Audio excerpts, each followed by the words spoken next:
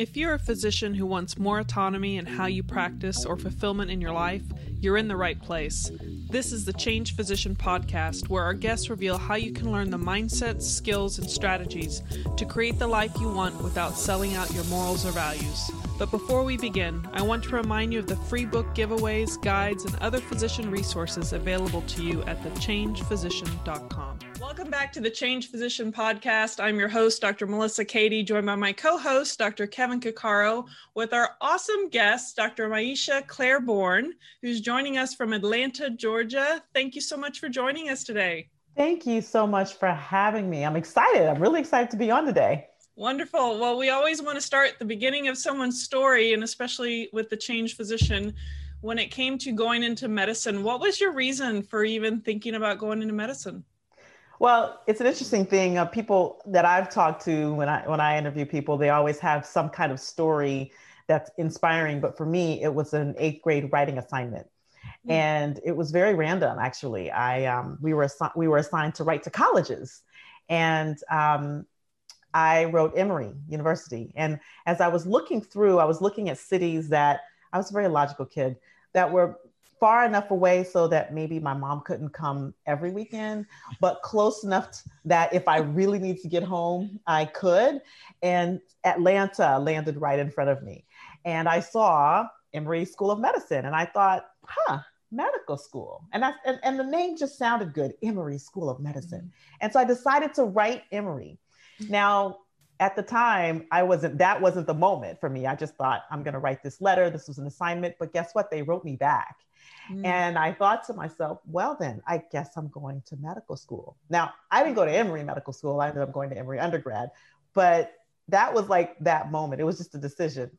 Now, the other part of this is my mom is a retired dentist and my dad's a retired doctor. So that may have had a little influence. The subconscious, yeah. That's what it's all about. Yeah. So you went into undergrad at Emory and you kind of decided within that time frame for sure you were applying to medical school. Assuming you went straight into medical school, and tell us, how that path laid out for you and deciding on a specialty. Yeah. So, I pretty much, from the time that I decided in 8th grade, that was pretty much my track. Like it never went off course. And so I was pre-med from the time that I got into Emory. And I actually, during my first year, I believe it was between my first and second year of residency, medical school, I met a physician, a family medicine physician out I'm in Atlanta, Georgia, for those who don't know, out in Douglasville, which is just west of Atlanta. And I followed him. I sort of shadowed him for the summer. And it was just the most amazing experience. Like he was a full spectrum family doc. So that means he was doing procedures in the office. He was delivering babies. He was, it was like really a variety. It was fun. And that was the moment that I decided family medicine was probably going to be the specialty for me, specifically because I know I get bored easily. And as evidenced by, I'm on my 3rd career now. And so I thought, well, if I went into a specialty that just did one thing, I'd get bored super fast. So that's how I ended up in family medicine. Yeah. Can I back up just a little bit? Sure. So your mom was a dentist and your father was a physician. So I'm kind of interested in, because we've had other people who have had parents that were doctors and went to medical school. And the question I'm always kind of interested in is, how did that impact your experiences in medical school? And what I mean by that, did you know what you were getting into because you had a family with physicians in it? Or when you entered medical school and really started getting into rotations, were you like, holy smokes, I didn't realize, this is what dad was doing, or this is more than I thought, or I never was exposed to this. I'm just kind of curious what that relationship was like. It's weird. I was clueless until I got into residency. Okay. So my mom and my dad separated when I was young. So I never grew up with my dads. I never had the personal experience of what it was like to have a parent in the house as a physician. My mom owned her own practice. So I always call her the original entrepreneur in my life, which is, I think, where I got my entrepreneurial spirit from. So she pretty much determined her schedule. So what I saw growing up is a woman who, you know, she did what she loved. She made her own schedule. She made good money. And I was the resident dental assistant from the time I was in about the 8th grade, you know?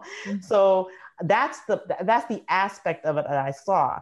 Meanwhile, I knew peripherally that my dad, he did, after residency, he did National Health Service Corps on an Indian reservation in Tahlequah, Oklahoma. So I knew he was working hard, but it wasn't until I got into residency that we had the conversation of how hard he was actually working. Wow. When I was having the conversation with him, like, what did I get myself into? He was like, oh yeah. Like, he couldn't say anything before. Wow. Yeah, sometimes you don't really know it till you're in it. And you know, I guess, what are some of the things that, beyond just kind of that realization there, was there anything about medicine in general, aside from just the residency rigor, you know, is there anything that surprised you that you didn't really expect about the life of medicine? I think it was, for me, how constricting it was. You see, I'm my trained specialty is family medicine, but I've always been interested in integrative medicine. Like, that was sort of my specialty outside of my specialty once I graduated from residency. But I got interested in that way before I even started going to medical school even. Mm-hmm. And so I went to Morehouse School of Medicine. They sort of empowered that type of creativity and that type of exploration. And luckily, my residency, my mentor, he did as well. But in general, it wasn't a practice to encourage things outside of the traditional. And so I found it very constraining and constricting, especially these short 15-minute visits where you couldn't really get to know the patient and really converse about what's going on with them. And that was sort of what I had seen when I shadowed the family doc before. I mean, he had his own practice, so he could pretty much run it how he wanted, that he got to sit down with and connect with. And that inability to do that is what I think surprised me the most, how constricting and constraining it was.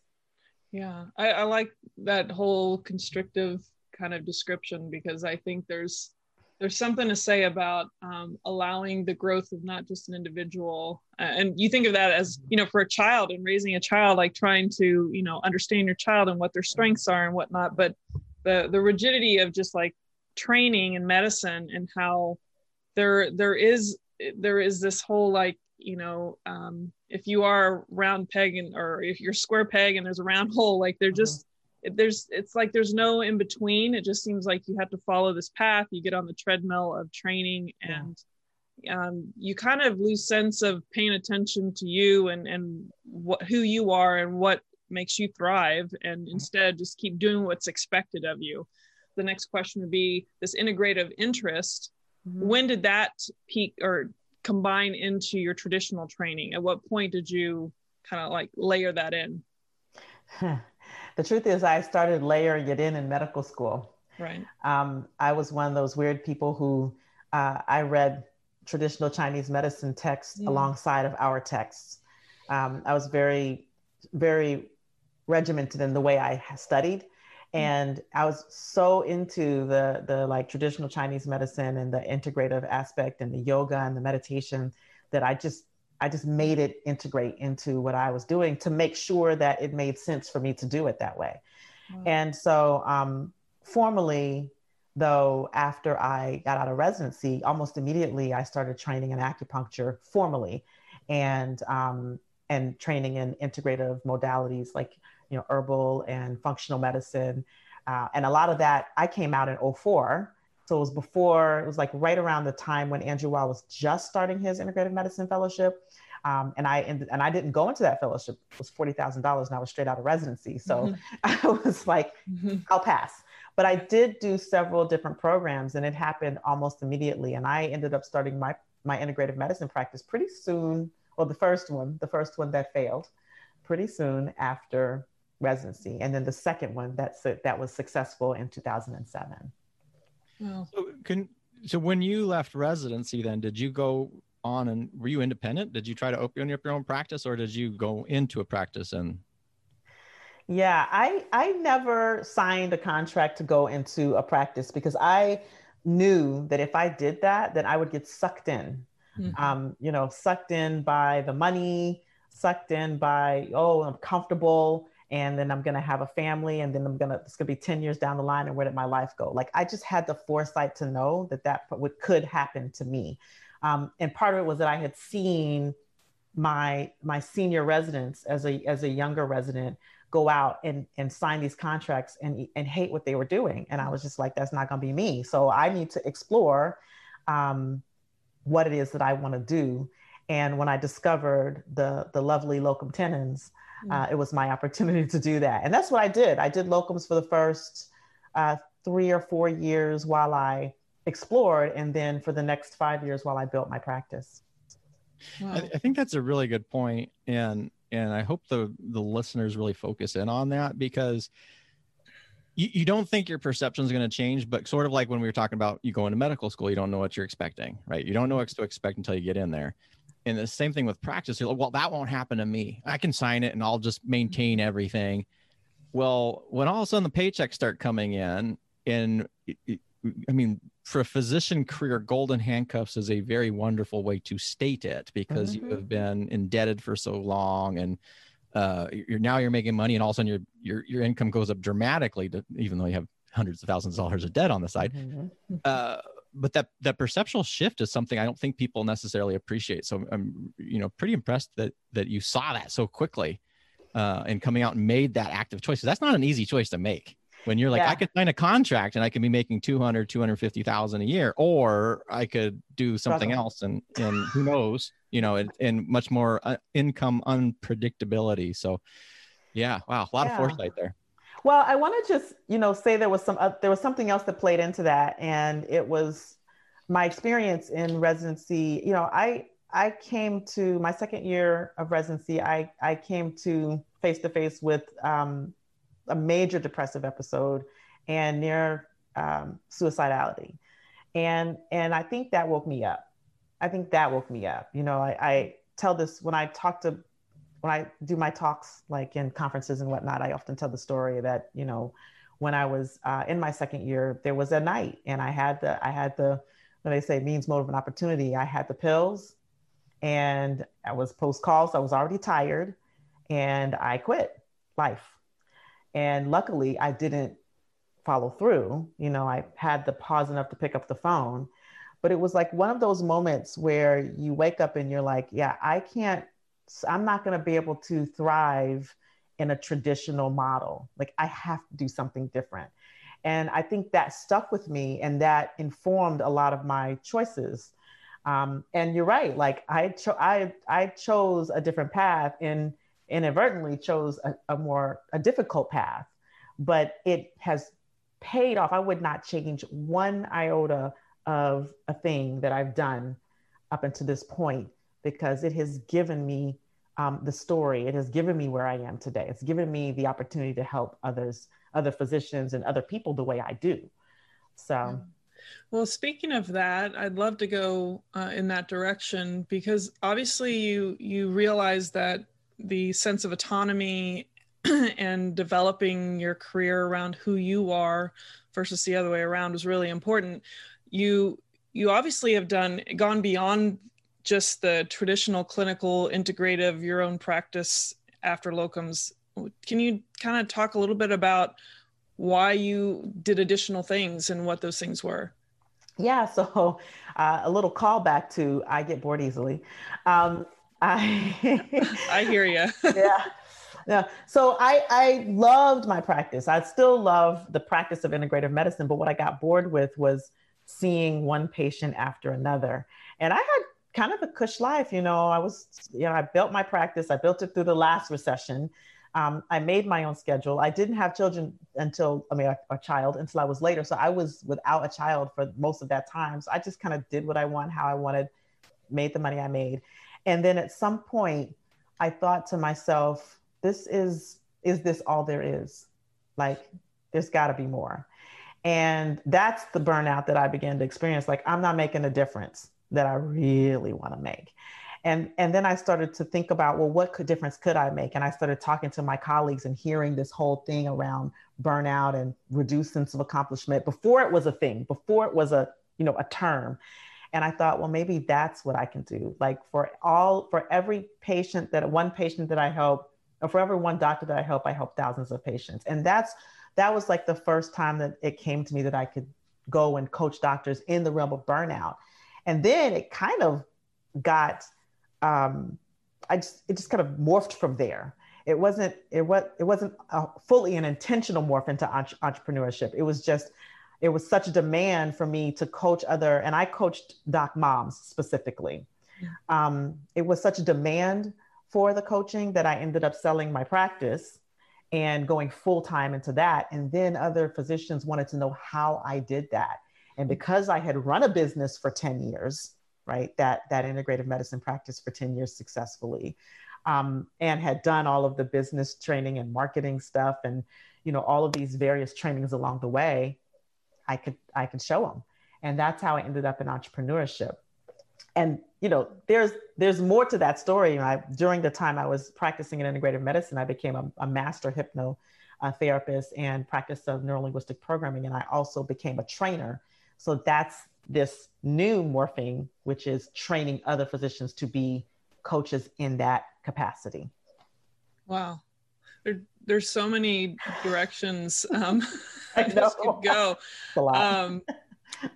I'm curious, and I think this is something that I'll speak for myself too, but I think as physicians, when you shift from something you've been trained to do into a realm that maybe there's like a little voice in your head that makes you think, who am I to do this? Or maybe you just kind of keep yourself small because of concerns about, maybe these subconscious thoughts about how, you may not do it perfectly, or what are people going to think, or all of those things. Is there anything like for physicians listening that maybe would be helpful for them for reframing how, when you go through that shift? Because I'm sure, and I'm assuming you had some moments of like having to train yourself in a different way of how you think about yourself so you could do these great things without, basically keeping yourself small.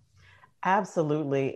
This is to say I had all of those things. What are people going to think? Who am I? Who am I to coach other physicians? Who am I to say I'm an expert in burnout? Who am I to coach other physicians around entrepreneurship? I don't have an MBA.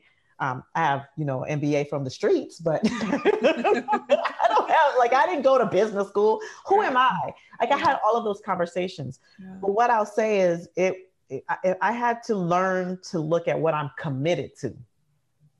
And my higher commitment was to serve other physicians, was to have people experience the kind of freedom and fulfillment that I was able to create for myself.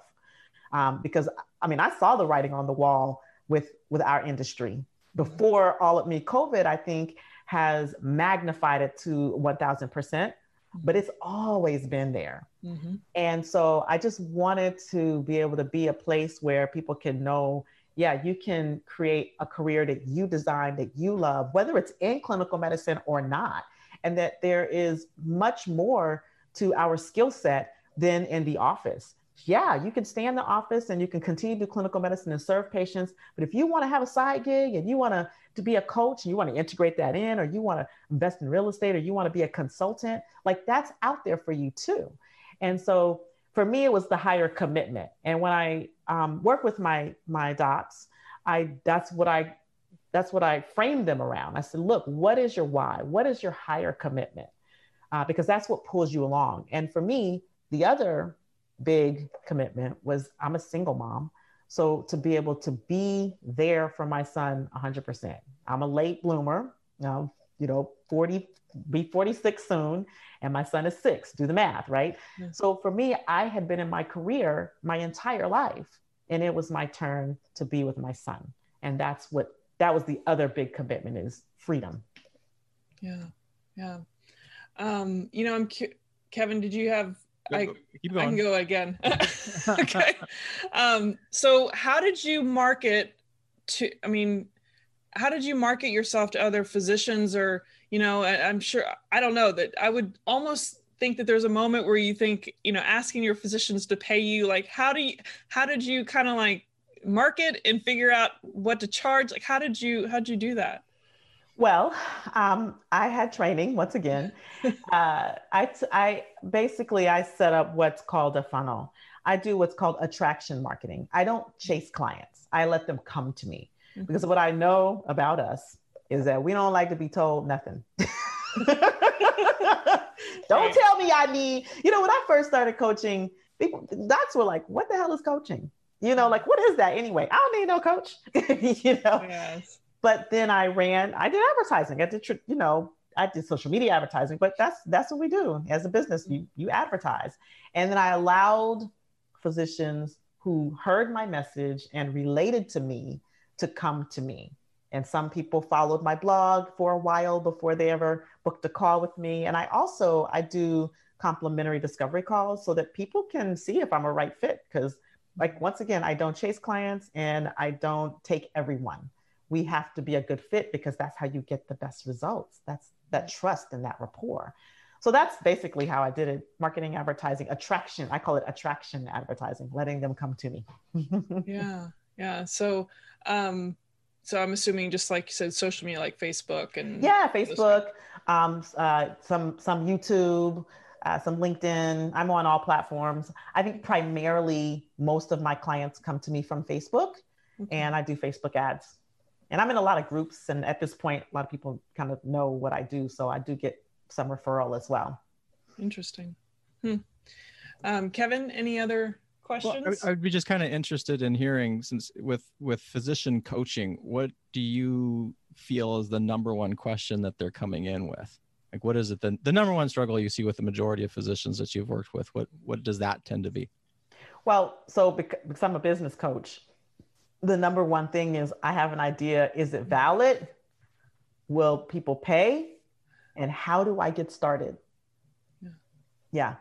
And the biggest, I always say 80% mindset, the biggest barrier that the hurdle that people have to get over in order to really launch is in their mind. In their mind. It's like that, knowing that, and I validate the idea. If the idea is bad, I'm going to tell them, well, maybe we should think of it this way. I'm not going to be like, your idea sucks, but like, maybe we should think of it this way, or what else could we think of? But if the idea is good, which most of the docs who come in and talk to me, they got some great ideas, then they need to know, though, that their idea is a valid, their business idea is valid. It's marketable. It can be profitable. And once they can get that idea, and the rest is just logistics. So I'm assuming some of that's, oh, sorry, Kevin, were you about? Go ahead. I'm just rolling today. So I'm assuming NLP is the neuro-linguistic programming. I'm not an expert of that at all. It's just like a basic description. Can you just explain what that is for those that haven't heard that?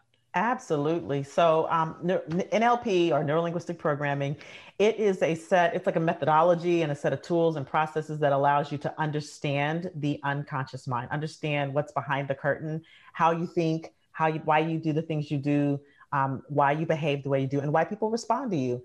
And when you can understand that and remove a lot of the cobwebs of negative thought and limiting decisions at their root cause, then you can be free to take action in the way you want, whether it's in your relationships, in your job, starting a new business. So it's basically moves the obstacles, the internal obstacles, out of the way of you performing at your highest level. And it gives you new tools for communication in a way that lowers resistance in others and has you be very clear and intentional in the way you use your language, so that you can produce these new results in your life. So you guys, most people out there might have heard of Tony Robbins. Mm-hmm. That's the basis of his work, but he does it differently.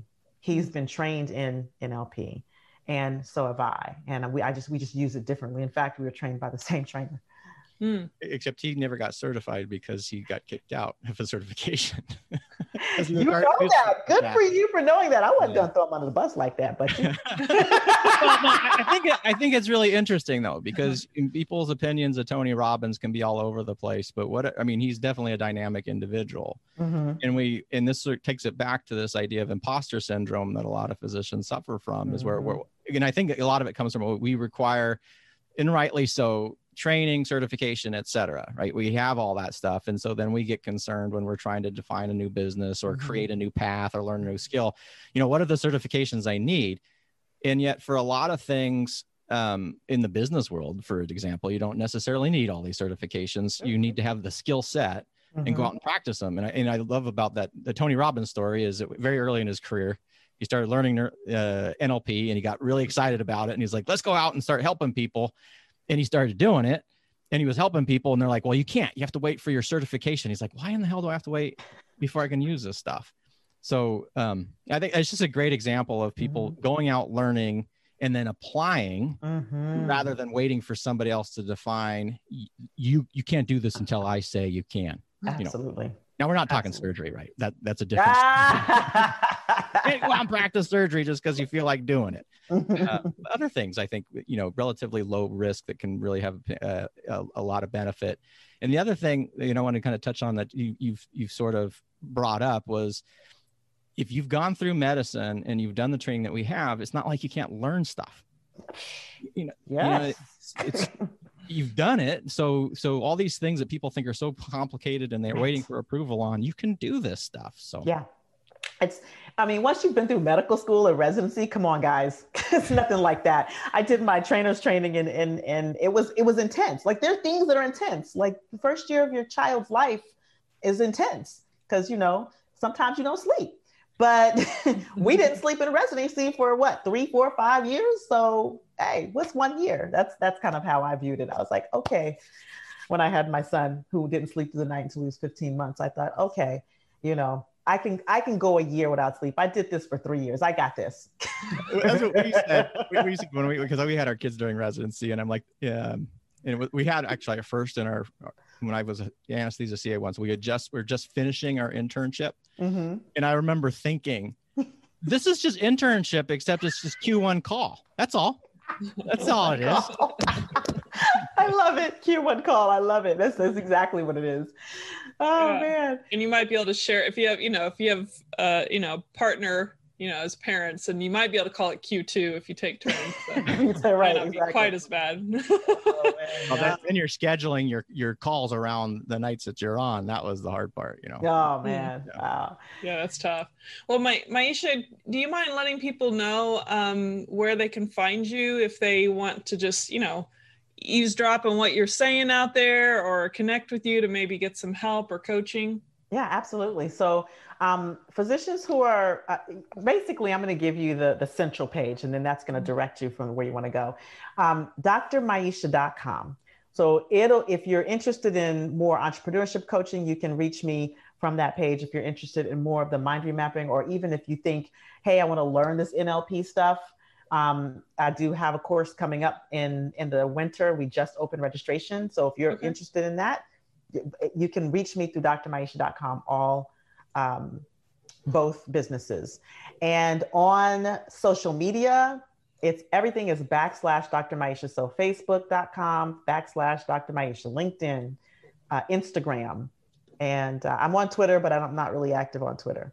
YouTube, if you want to watch, I do videos all the time these days, which is interesting given that I'm an introvert. If you're an introvert, you can have a business and put yourself out there. I just want to say that. Yeah. PSA. That's a PSA for today. But yeah, Dr. Maiysha. Yeah, it's interesting.